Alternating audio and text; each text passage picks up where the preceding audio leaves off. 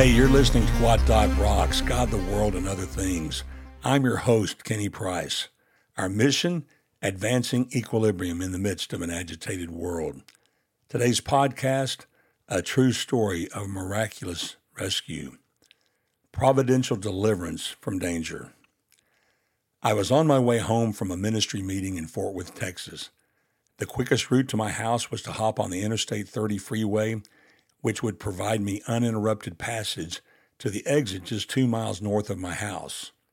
Traveling east on I-30, I passed the freeway sign that notified me that the Beach Street exit was just up ahead. My mind, which was free-floating at the time, just engaged in getting home, began to be bothered about the Beach Street exit sign. A senior adult woman who had been a faithful member of my church had been relocated to a rancid nursing home just a couple of blocks off of Beach Street. I'll say more about the rancid part in just a minute. For the sake of making it easier for you to track with me in this true story, I will call the woman Mrs. Johnson.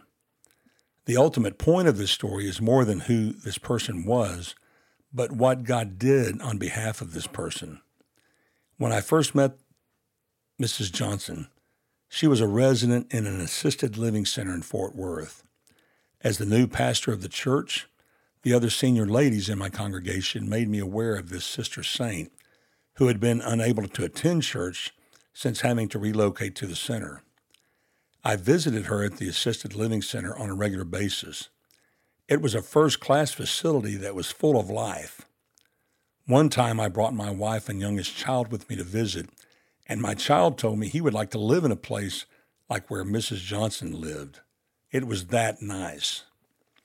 Mrs. Johnson had moved into the assisted living center due to increasing physical difficulty as a result of lung disease.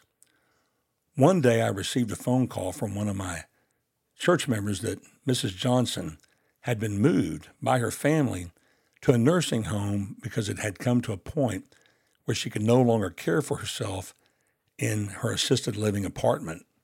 Her need had increased to full nursing care. I have visited a lot of nursing homes in my 43 years of ministry. The full care nursing facility where Mrs. Johnson had been moved to was the worst I had ever been in. The worst. The stench of urine in the stale, humid air hit my nostrils instantly as I walked through the door. I have a strong olfactory system, for real. The bombardment of my senses with this warm, stale smell of urine was extremely uncomfortable. The facility itself was as opposite of the assisted living center as you could get. It was so bad. I had a sick feeling that perhaps her family was trying to hasten her death. This statement may shock you, and my assessment may seem ridiculous, but I'm telling you that after my first visit in Mrs. Johnson's new location, I went home and told my wife that it was so bad that no caring child would ever put their parent in a place like that. If it was the only place in town, perhaps you could do it out of desperation. But in a large metropolitan area like the Dallas-Fort Worth area, it was inexcusable. Inexcusable. So the debate that quickly ensued in my mind as I approached the Beach Street exit was one of guilt. I had not visited Mrs. Johnson as regularly because of the stench of the nursing home made me sick, mixed with moral responsibility. I really needed to check on Mrs. Johnson. I was her pastor. I knew that there was no excuse for not stopping by and caring for Mrs. Johnson when I was so close. Easy exit off and easy exit right back on the freeway. So I exited Beach Street. As I entered Mrs. Johnson's room, she was by herself in a wheelchair, facing away from the door. She was in the middle of a breathing treatment. With 2 asthmatic kids, I recognized the clear hose and the sound of the nebulizer machine. I called out to Mrs. Johnson as I entered the room. "How are you doing, Mrs. Johnson?" She immediately began to cry out, still facing away from me. "Oh, you've got to help me. They're trying to kill me." She repeated this over and over. As I got closer, I noticed her hair was dirty and the appearance of someone who had struggled all night from a bad asthma attack. I had ministered to others in this situation, and it will just take you down to nothing as you fight for your life. She kept repeating over and over that I had to help her, that they were trying to kill her. I got around to the other side of her wheelchair and asked her what was going on. She said that there were people there who had come to her, male night workers, offering to sell her drugs. She told them that she was not interested and that the only drugs she took were the ones she needed to stay alive.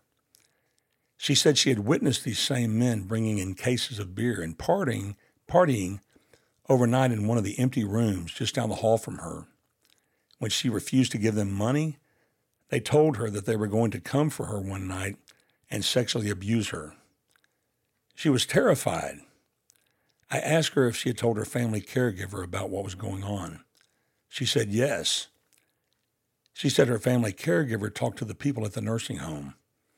The nursing home's response was to send in a psychiatrist to evaluate Mrs. Johnson. She said that the doctor said that she was having bouts of psychosis, a severe mental disorder in which thought and emotions are so impaired that contact is lost with reality. In other words, the doctor told the family that the threats and abuse were not real, that Mrs. Johnson was losing her mind. I began to question her about various things to see if I could tell if she was in fact losing touch with reality. She knew who I was by name, that I was her pastor. She knew what day it was. Just then a man entered the room and said he was there to repair her phone line, that he'd been told that she was having a problem with her phone. She responded to him by frantically saying the same thing over and over to him as she had said to me. I told him to check her line. While the phone repairman was still there, a nursing home attendant came in the room. She took the nebulizer cup out of Mrs. Johnson's hand. The machine had been running all this time, and began to lecture Mrs. Johnson. Now, Mrs. Johnson, there is nothing in your nebulizer cup. You have already had your treatment. Anytime you think you have not had your treatment, you need to look at the board first to help you remember. I looked over at the board the attendant was referring to. There was nothing written on the board. I spoke up to the attendant and said, there is nothing written on that board. She said, oh, well, we forgot to write this morning's treatment on the board, but she has already had the breathing treatment today. She then went and wrote down the treatment, along with the time, on the board. This scene raised suspicion in my mind. After the attendant and phone man left, I resumed talking to Mrs. Johnson to try and figure out what was going on. Then a woman in a lab coat came in and called out, Mrs. Johnson, I'm here to give you your treatment, her breathing treatment. Mrs. Johnson began to cry out the same thing to the therapist she had said to the phone man and to me. You've got to help me. They're trying to kill me. The therapist worked to calm Mrs. Johnson down. After she was calm, the therapist asked if she could talk to me for just a moment in the hallway. We walked down into the hall. She positioned herself to where I was between her and the attendance station, where a couple of attendants hung out, located at the point where the main hallway teed into the halfway point on the length of our hallway. She kept looking at the attendants who were watching us to make sure their view of her face was blocked so they could not see her mouth to pick up the words she was saying. She asked me who I was and what my affiliation was with Mrs. Johnson. I told her my name and that I was Mrs. Johnson's pastor. She said, Sir, I tend to believe that what Mrs. Johnson is saying is the truth. I asked her why she felt that way. She said that she was hearing the same thing from other patients in the nursing home and that the patients were on the opposite side of the facility where Mrs. Johnson would not have been able to reach. She said that if the officials there knew what she was telling me, that she would lose her job. She asked me if I knew the family. I told her that I knew Mrs. Johnson's caregiver. She said that I needed to call the caregiver and tell her that Mrs. Johnson is in a dangerous place and that she needed to be relocated as soon as possible. I said, okay. I went back in to tell Mrs. Johnson that I was going to call her caregiver and talk to them about what was going on. I turned her over to the therapist and left. I called Mrs. Johnson's caregiver and told them what had happened. They challenged me and said that they were told that Mrs. Johnson was having bouts of psychosis, that she had been tested, and the psychiatrist said that she was losing her mind. I challenged this person with the assessment and told them what the therapist had said. Their caregiver then asked me if I was saying that the psychiatrist was lying. The conversation was getting tense. I shifted gears and made it personal. I told the caregiver that what I was saying is that from what I could see, and based on the conversation with the healthcare professional that approached me unsolicited, that it was not a safe place, and that if it were me, I would move Mrs. Johnson. We finished the conversation. The next time I went to visit Mrs. Johnson, she was gone. I asked the attendants if they knew what happened to her. They told me she'd been moved. As soon as I left the building, I called one of my church members to ask them if they knew where Mrs. Johnson was, as she'd been moved. Fortunately, Mrs. Johnson was in regular contact with her friends, and they knew the location. So I went immediately to the new location and found Mrs. Johnson. She was in a much nicer nursing home, no stench, and aided by quality caregivers.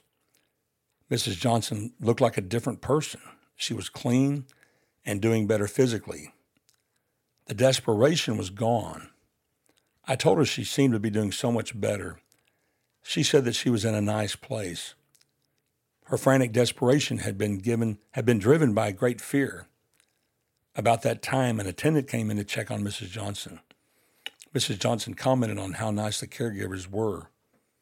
The woman responded by saying how much they loved having Mrs. Johnson there as well. Fast forward, I'm on a stay-at-home vacation, or as they say, a staycation. My family had plans to attend one of the going megachurches in the Dallas-Fort Worth area on Sunday morning. I had heard great things about what was happening there and wanted to experience it for myself. Since Sunday was normally a work day for me as a pastor, and I was naturally blocked from attending someone else's Sunday morning worship service, I was excited to get the opportunity. When we woke up Sunday morning, my wife was not feeling well. She said that she didn't think that she was going to be able to go to church. I said that I really wanted to go ahead and go check out the big church if that was okay with her. She said that would be okay. So I took my youngest son with me and we went to the megachurch. The church was known for providing awesome donuts called Krispy Kremes, along with complimentary coffee, cocoa, and juices. By the time my son and I got there, they had put away the beverages and donuts. He was bummed out. Free donuts and hot chocolates at church was a big deal to a kid.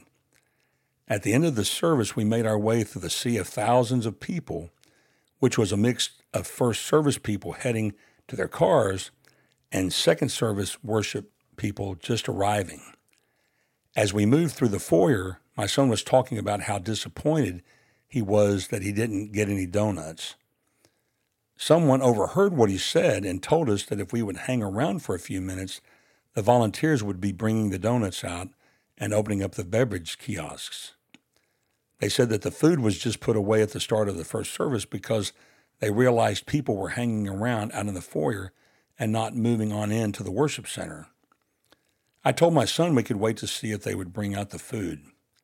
As we were discussing the food, the volunteers started bringing the food out and the beverage kiosks reopened. We got the complimentary Krispy Kreme donuts and drinks. We went over to one of the cream and sugar counters where I could add some cream and sugar to my coffee. I took the plastic lid off my disposable insulated coffee cup, sat it to the right of my cup, and doctored up my drink. After prepping my drink, I reached out to pick up the white plastic lid. As I picked it up, I realized that there were now two lids sitting side by side, and I had picked up the one on the right. Realizing I had picked up someone else's lid, I turned to apologize for the mistake of picking up their lid. I turned to my right to see two women standing there. I spoke to the woman closest to me and said, "I'm so sorry, I think I picked up your lid. I know that's kind of gross." She looked at me and said that it was no problem. As I turned back to my drink, I had this overwhelming sense that I knew that woman. I turned back to look at her again, and she was staring at me. I told her, "I'm sorry, I'm not trying to be forward, but I think I know you, but I can't remember where I know you from." She said that she was just telling her friend that she thought she knew me, but that she felt that way a lot since the church was so big. We both stared at each other for a moment. Then I asked her, "What do you do for a living?" She said she was a respiratory therapist. At that moment, it hit me. I said, "You're that woman who was at Mrs. Johnson's room that day." She had an overwhelming sense of shock visibly come over her. She looked straight at me and said, "You're that pastor that was at her room that day." She asked me if Mrs. Johnson ever made it out of that nursing home. I said yes, she had, and that all of her mania and frantic distress went away, that it really was the danger that she was in that put her in a panic. The woman told me she was not Mrs. Johnson's regular therapist and had only worked with her that one time as a fill-in for another therapist. I told the woman my story of the internal debate I went through that resulted in my unplanned stop that day. I told her, "Isn't it amazing how God brought both of us together in that place on that day to rescue Mrs. Johnson from danger?" My friend, I ask you, what would be the odds of this encounter happening in that exact moment on that exact day, except for the work of a loving Creator God who orchestrated all of this as a witness to the fact that He hears the desperate cries of the terrified and brokenhearted, and He moves people and things into action on their behalf? My friend, you and I really can count on God. Right now, April 2020 is a time of great confusion, misinformation, terror, hopelessness, and death. I heard the governor of New York, when questioned how it was that his call for so much equipment and beds had been so far off, so inflated. And then he made the statement that the doctors were wrong, the White House was wrong, the universities were wrong. He said that everyone had been wrong on their assessment of where this virus was taking us. They were wrong. All of the people that we are trusting to make the right decisions to save lives and rescue us from danger were wrong. What that says to me is that if you and I are to know peace, we must put our hope and trust in the God who is here. You can count on the God of creation to hear your cry when you call, and you can count on Him to rescue you from danger. Until next time, my friend, I bid you peace.